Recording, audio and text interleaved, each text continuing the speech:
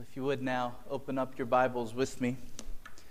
Let's open them up together to the book of John, chapter 13. This morning we are going to celebrate the Lord's Supper together. And each time we do this, we are turning to the Gospel of John to focus on the words and the actions of Christ in the hours leading up to his death on the cross. And we're returning this morning to John 13 and the account of Christ washing the feet of his disciples. What I'd like to do is read the first 5 verses of John 13. The first 5 verses. And this is the Word of God. Now before the feast of the Passover, when Jesus knew that his hour had come to depart out of this world to the Father, having loved his own who were in the world, he loved them to the end. And during supper, when the devil had already put it into the heart of Judas Iscariot, Simon's son, to betray him, Jesus, knowing that the Father had given all things into his hands, and that he had come from God and was going back to God, rose from supper. He laid aside his outer garments, taking a towel, tied it around his waist, and then he poured water into a basin and began to wash the disciples' feet and to wipe them with the towel that was wrapped around him. Now, back at the beginning of August, we studied the first verse of this chapter. We took time to unpack 5 truths that John tells us in just that first verse concerning the context in which Jesus performed this wonderful act of service. This morning, with the brief time that we have, I want us to think about verse 2. And I want us to meditate on this reality, that Jesus washed the feet of Judas. This is really the one key observation that I want us to make this morning. Verse 2 says that the devil had already put it into the heart of Judas to betray Jesus. And yet Jesus, knowing this, stoops to wash Judas's feet. And so I want us to think about this truth. I want us to apply it to our own lives as we come to the Lord's table. I have 3 points to make in the exposition. First, while I don't want to get sidetracked on this, I do think it is worth noting that it is almost a habit of John's when he writes of Judas to identify Judas by his father. Did you notice that? In our verse, John identifies Judas as Judas Iscariot, Simon's son. And this is not the first time that John has done this. In John 6:71, we read, he spoke of Judas, the son of Simon Iscariot.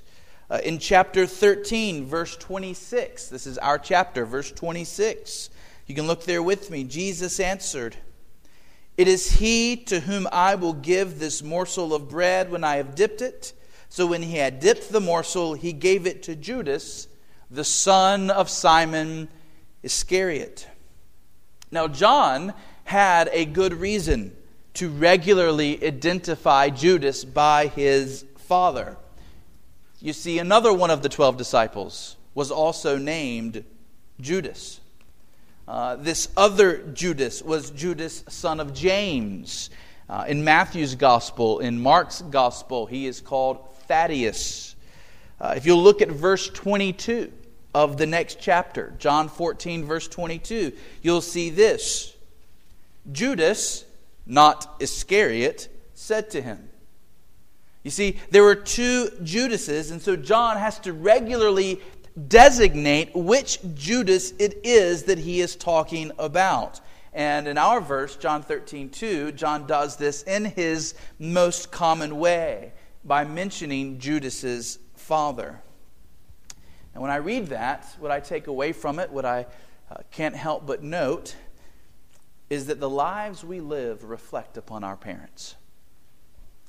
The lives we live reflect upon our parents. The choices that we make, the kind of life we live, either honors or dishonors our parents. Children are the legacy of their parents. Even godly parents, once they have left this world, if their children are ungodly, if their children are cruel, they are often remembered through that lens. Judas's actions in betraying Christ brought dishonor upon his father, upon his family. He betrayed Christ not just as Judas, he betrayed Christ as Judas, son of Simon. Everything we do as sons and daughters of our parents. And whether we have had wonderful parents, whether we have had terrible parents, the office of parent is one that is worthy of being dignified. And so Mount Hermon, whether you are 5 years old or 95 years old, we need to remember that our actions reflect upon our family. And we ought to live in a way that honors our family. We also need to remember that now that we are Christians, we also wear the name of Christ. You are not just the son or daughter of your parents. You are now a son or daughter of God Himself. And so just as Judas's actions reflected on his father, so our actions and our choices say something to this world about our Heavenly Father. If you have been baptized in the name of Jesus, if you profess to be His follower, your words and your attitudes and your thoughts say something to this world about Christ. And if you're a member here at Mount Hermon, then the kind of life you live reflects on your family here as well. I wish it were so that all I would have to say to someone is, I'm a Christian. And they would immediately know by that word Christian, oh, that's a person of honesty. That's a person who is trustworthy. That's a person who is kind and respectable. That's what Christians ought to be known for. Unfortunately, in our day and culture, that is often not the case. And there's not a whole lot we can do about that except seek to work worthy of the gospel we have received. But what comes to people's minds when they hear that you are a member at Mount Hermon? Does that tell people in this community something about you? Does that tell them that you are a serious Christian, someone who takes the things of Christ to heart? Does it tell the world that you care deeply about Christ's truth and that you are striving every day to obey Christ? See, we used to have a letter that we would give to people when we did different outreach events, and it always had a little letter for me at the beginning. And I always put in there, I hope that when you meet a member of Mount Hermon, you can count on them to be a faithful follower of Jesus Christ, a person of honesty and integrity. The way we live reflects on our family. Is that true? When we put that letter into people's hands, can they say that is true? I pray they can.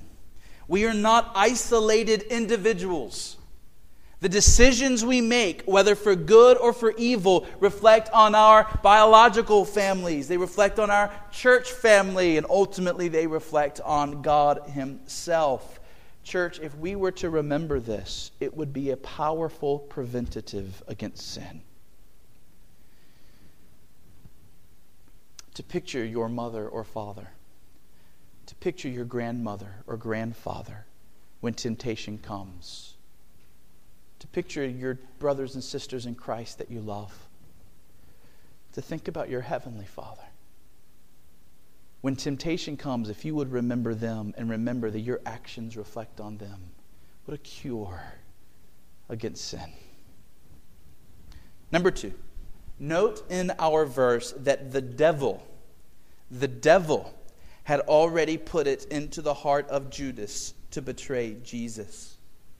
We have in this verse a reminder that what took place in the life of Judas was the result of satanic activity. And this activity is only amplifying, increasing as Jesus draws nearer and nearer to the cross. In fact, right here in the upper room, Satan is actually going to come into Judas and possess him. Look down at verses 26 and 27. John 13, 26, 27. Jesus answered, "It is he to whom I will give this morsel of bread when I have dipped it." So when he had dipped the morsel, he gave it to Judas, the son of Simon Iscariot. And then, after he had taken the morsel, Satan entered into him. When we look at the Bible as a whole, demon possession appears to have been a rather rare phenomenon. Only when the Son of God appeared on earth do we suddenly see this spike in demon possessions. It's as if the devil has increased his efforts to disrupt Christ and his ministry. But only once in all of the Bible do we see Satan himself possess someone. Only once do we see Satan himself enter into someone to control them. And we see that in this upper room in just a few minutes. Satan has already put it into the heart of Judas to betray Jesus. And soon after this event of washing the disciples' feet, Satan is going to fully enter into Judas to make sure that all is carried out according to his wicked plan. But third, note in our verse that Judas already has it in his heart to betray Jesus. In his heart. He wants to betray Jesus. He is intending to betray Jesus. It is now his set motivation to betray Jesus. We might rightfully ask, why would Judas want to betray Jesus? What motivated Judas to do this terrible thing? There is good reason to think that when Judas became a follower of Jesus, he did so in the hope that Jesus would be an earthly revolutionary. That is, Judas was longing for the day when Israel would revolt against its Roman oppressors. That they were looking for an earthly Messiah who would set them free from the Roman soldiers guarding the streets, from the Roman tax collectors oppressing the people. And as time went on, Judas began to realize Jesus isn't here for that purpose. He began to realize that Jesus was not there to defeat the Romans, and his heart became disillusioned and hardened towards Christ.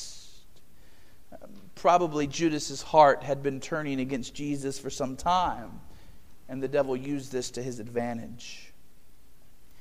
Interestingly, however, Judas's disillusionment with Jesus is not the reason the Bible gives for why Judas betrayed Jesus. Rather, the picture that the Bible gives is of a man whose heart was hardened by greed. He was the treasurer for the disciples. Judas carried the money bag, and he was the one that was responsible for the monies that was given to Jesus and the disciples for their ministry. Church, handling money is dangerous. Those who have money and work with money, whether it's their own or others, must take special care to guard their hearts. There's nothing fundamentally evil about money. There's just something fundamentally evil about the human heart. And money seems to trigger greed. If you'll turn back just one chapter in your Bible to chapter 12, we have this moving story of the woman Mary anointing Jesus' feet. And she pours oil upon Jesus' feet, but it's expensive oil. It's costly ointment. And look at John 12:4. John 12, verse 4. But Judas Iscariot, one of his disciples, who was about to betray him, see, he's again designating, not that Judas, but this Judas, right? The one who was about to betray him said, "Why was this ointment not sold for 300 denarii and given to the poor?" Then John adds this commentary. He said this not because he cared about the poor. but because he was a thief, and having charge of the money bag, he used to help himself to what was put into it. You see, here we learn that the sin of greed was at work in the heart of Judas. We should also remember the Old Testament prophecies, especially in Zechariah, that the Messiah would be betrayed for the price of a slave, 30 pieces of silver. That is not a small detail. Judas was out to make a buck. The money mattered to Judas. It was envy that motivated the religious leaders to arrest Jesus. It was greed that motivated Judas to betray him. Envy was the snare that the devil used to compel the religious leaders towards violence. Greed was the snare the devil used to compel Judas towards treachery. And this was a true betrayal that Judas was planning. You see, Jesus had many followers, but he has chosen the 12 who are a part of his inner circle. And Judas was one of those. He had walked with Jesus, sat with Jesus, eaten with Jesus. He had seen Jesus laugh. He had seen Jesus weep. He had lived with him day after day. These men had gone through good times and hard times together. Judas with the other disciples had seen the miracles. They had seen Lazarus get up from the dead. They had seen the demons cast out. Judas with the others knew of the hatred that the religious leaders had towards Jesus. They had watched as Jesus rebuked them strongly to their faces. And they had seen Jesus kneel down to welcome children and to comfort tax collectors and prostitutes in gentleness and in mercy. Mount Hermon, Judas was one of the most privileged men that ever walked the planet. Judas knew what it was to be a friend to Jesus. He knew what it was to hear Jesus' words from his own mouth. Judas got to see Christ's example, Christ's witness with his own eyes. He even got to see the wondrous deeds for himself. And the Bible seems to teach that Judas threw all that away out of love for money. And now, as Jesus begins to wash his disciples' feet, he is fully aware of what Judas is plotting. In fact, he's known for a long time that Judas would be the one to betray him. Jesus knew the Old Testament very well. Remember how he was able at the temple when he was 12 years old to discuss the scriptures with the scribes, and the people were astonished that he knew as much as he knew at the ripe age of 12. By this time, Jesus knew very well the prophecies in the Old Testament about his betrayal. And through the Spirit and through his own observation, he had come to know that it would be Judas. In fact, in John 6, beginning in verse 70, we read, Jesus answered them, "Did I not choose you, the 12? And yet one of you is a devil." And then John tells us, he spoke of Judas, the son of Simon Iscariot, for he, one of the 12, was going to betray him. It seems that Jesus had known about Judas's coming treachery probably for years before this moment. In just a few minutes, as they're reclining around the table, Jesus is going to hand Judas the morsel of bread. And he's going to look Judas in the eyes and he's going to say, what you're going to do, go ahead and do it quickly. But that's not where we are yet. In this moment, in this upper room, there are only two men who know what Judas is plotting. And that's Judas and that's Jesus. And so as Jesus washes each of the disciples' feet, he comes to Judas. Jesus' robe is removed. He is dressed as an Oriental slave. He has the towel wrapped around his waist. The room is probably silent. The disciples are astonished by their master humbling himself to do this menial act. And Jesus bends low before Judas, and he takes Judas's dirty feet in his hands, And he dips them in the wash basin, and he begins to wipe them. And he wipes on top, and he wipes underneath, and maybe even between the toes. He does this well, not carelessly. Jesus did all things well. And we can rightly imagine Jesus occasionally looking up into the eyes of Judas, looking into the eyes of his betrayer with love and with sadness. And in this moment, Jesus is preaching to Judas, here is why I've come. And here is what really matters. This is not about liberty from the Romans.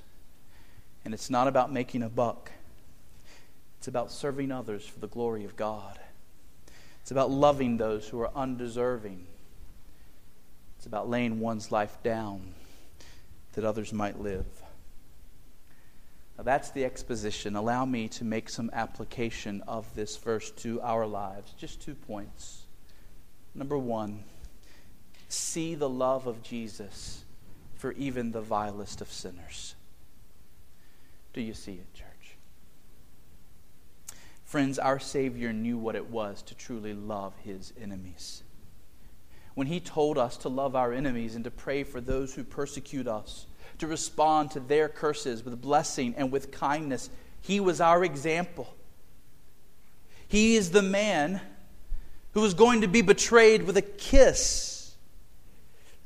It's been a long time since we studied Matthew's gospel, that exposition we did years ago. But those of you who are here, maybe you'll remember we studied Judas's betrayal of Jesus in the Garden of Gethsemane. And we saw how full of hatred it is. According to Matthew's account, there is no hesitancy, there is no sadness, there is no reluctance in Judas when he betrays Christ. He plays it up. He's got his money. His heart is hardened. He enjoys the betrayal. Judas walks up to Jesus. Greetings, Rabbi. There are few moments in the Bible where we see a wickedness so purely evil as what we see in that moment when Judas betrays Jesus into the hands of his enemies. And yet Jesus loves this traitor. There is no wounded pride in Jesus. There is no anger. There is no vengeance. There is only love and compassion and sadness. Jesus loved and served this man. And dear friends, in seeing the love of Christ for Judas, do you not see the wondrous love of Christ for you? We are not all that different from Judas. I imagine we've all felt the pull of greed. And we all have our sins that ensnare us. Sins that the devil could use to harden our hearts against Jesus. When we read about the vileness of Judas, we must say, there but for the grace of God goes I. Indeed, think about the privileges that you've experienced. You live on this side of the cross, this side of the empty tomb. You know what Christ endured for you. You've heard the gospel, most of you hundreds, even thousands of times. You have a completed Bible in which the love of God for you in Jesus Christ is revealed to you. You know the promises of God to you, that He's working all for your good, that His grace is sufficient, that He's never going to leave you. God has given you a church family with pastors and brothers and sisters who care for you and love you. You get to take the Lord's Supper in which you tangibly experience Christ as your Savior. The bread broken, the blood spilt. In all of these ways, Christ is working to show you His love. Christ is seeking to show you how much He cares for you. And yet, in the midst of blessing upon blessing upon blessing, how many times do we act with treachery towards the Lord Jesus Christ? How often are we the ones who spurn the one who died for us? How often do we neglect the prayer closet or the good deed that we know that God's called us to do? How often do we harden our hearts against our Savior and presumptuously do the very thing we know He's told us not to do? Church, do you sense your own depravity? Do you sense your own wickedness? It is only when you sense your own wickedness that you can see the picture of Jesus stooping to wash the feet of Judas, and you can feel His love. That He cares for you. Had Judas been willing to repent? Had Judas not in despair gone and killed himself? Had he run to the risen Savior for mercy? Jesus would have forgiven and saved even Judas. Church, I want to be very clear about this. Listen very carefully. God forbid that there ever be a season in which you begin to turn away from God. If you ever begin to wander away, if you ever begin to backslide, if you ever begin to reject the things of God, you are imperiling your soul and you are hurting others around you. Boys and girls in this room, teenagers in this room, I pray that there will never be a day when you rebel against the God your parents have taught to you. Seek to always be close to Christ. Seek to always follow after Him. But should there ever come a day when you realize that you've done just that, that you've wandered away, that you've been backsliding, that you have turned away from God's love and His promises and His commands. Should there ever be a day when you, like the prodigal son, come to your senses and you look around and you're in the midst of the pigsty and it dawns on you what you've been doing and that you've been a rank sinner and that you have spurned all the blessings and the love that God has shown to you. In that moment, you might suddenly feel the weight of all your sin. You're going to feel the weight of all the things you've done, and you might think to yourself, I'm so ashamed. If others knew what I've been doing with my life, they would be flabbergasted. There is no way that God could ever take me back. You might feel like Judas, so despairing that you'd rather die than keep living. Dear friend, remember on that day that Jesus washed the feet of Judas. Remember on that day that Jesus loved Judas, knowing every single thing that Judas was about to do. Remember on that day that Jesus will always forgive and take you back if you will humble yourself and turn to Him with childlike faith. See the great love of Christ for even the vilest of sinners.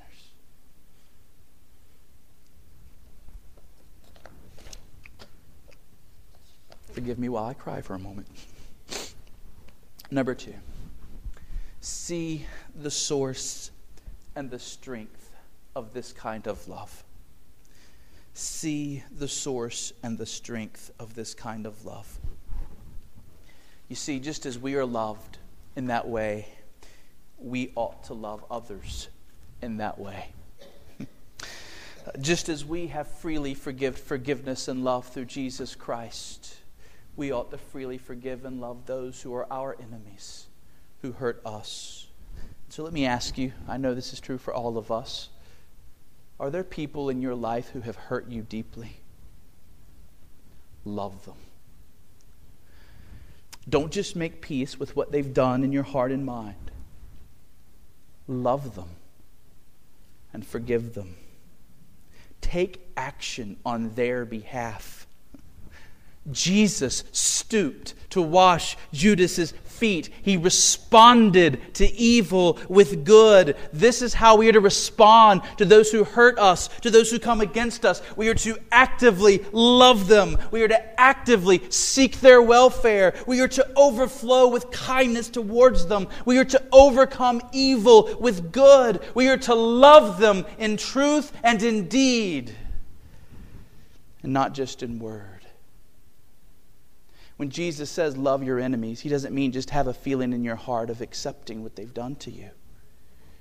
When Jesus says love your enemies, He means get out there and love them.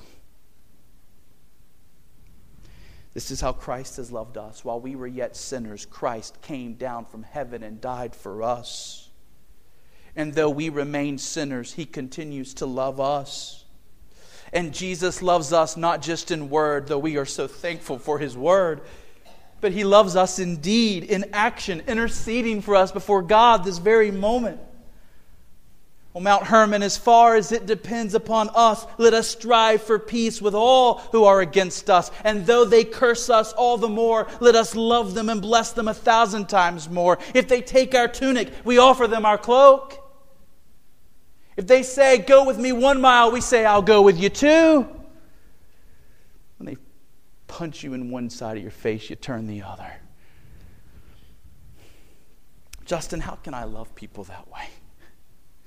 You don't know what this person's done to me. You don't know what that company did to me. How that boss treated me. How that friend, that neighbor, that coworker, that family member. Justin, you don't understand. My heart is not just naturally going to love these enemies. My heart is not naturally going to respond with kindness. How in the world can I love someone who has treated me so badly? Well, friends, we don't have time to flesh it up this morning. That's next Lord's Supper. But did you notice where Jesus, who was a true man, found what he needed to love Judas? Did you see where he as a man found the strength he needed to love Judas? It was in verse 1, right? When Jesus knew that His hour had come to depart out of this world to the Father. It's also very clear in verse 3. Look at verse 3. Jesus, knowing that the Father had given all things into His hands, and that He had come from God, and that He was going back to God. You see, there were certain things that Jesus knew that made all the difference. And I don't mean that Jesus just knew them intellectually. I mean, there were things that Jesus believed and rested in. And that's where He got His strength to love even this man who was about to betray Him. Jesus knew that through the cross He was going to obtain the world. He knew that He was headed towards suffering and misery, but on the other side of suffering and misery was unimaginable blessing. He knew who He was. He knew he had come from God. He knew He was here for a purpose. He knew what His future held. He believed what the Word of God had told Him about Himself, and in that security He was able to love. As wicked and evil as Judas' betrayal was, Jesus knew that His Father was in control. Jesus knew that Judas' actions were all part of His Father's plan, ultimately to bring Him to glory and to exalt Him above every other name. Most fundamentally, Jesus knew that His Father loved Him, and that nothing was going to happen in His life that was not a result of the love of the Father for Him. Dear Christian, here is where you can find the source and the strength that you need to love those that are hard to love, by knowing God's love for you. By believing it, by resting in it, by living in it. Abide in Christ, Brad read this morning. Abide in Him, and you will bear much fruit. Know who you are. Know that you are a hell-deserving sinner, but you are a heaven-bound saint. That's who you are, Christian. Hell-deserving sinner, but heaven-bound saint by grace. You have been adopted by God. You are His child. You have glory ahead for you. And nothing you face today, nothing that anybody in this world can do to you compares with the glory that is ahead for you. I'm sorry I'm yelling. Do you feel the weight of this? The security of living in God's love for you, as Jesus did, is where we find the strength to love even the hardest.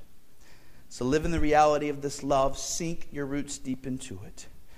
And you will have what you need to love even the Judases of your life. Let's pray.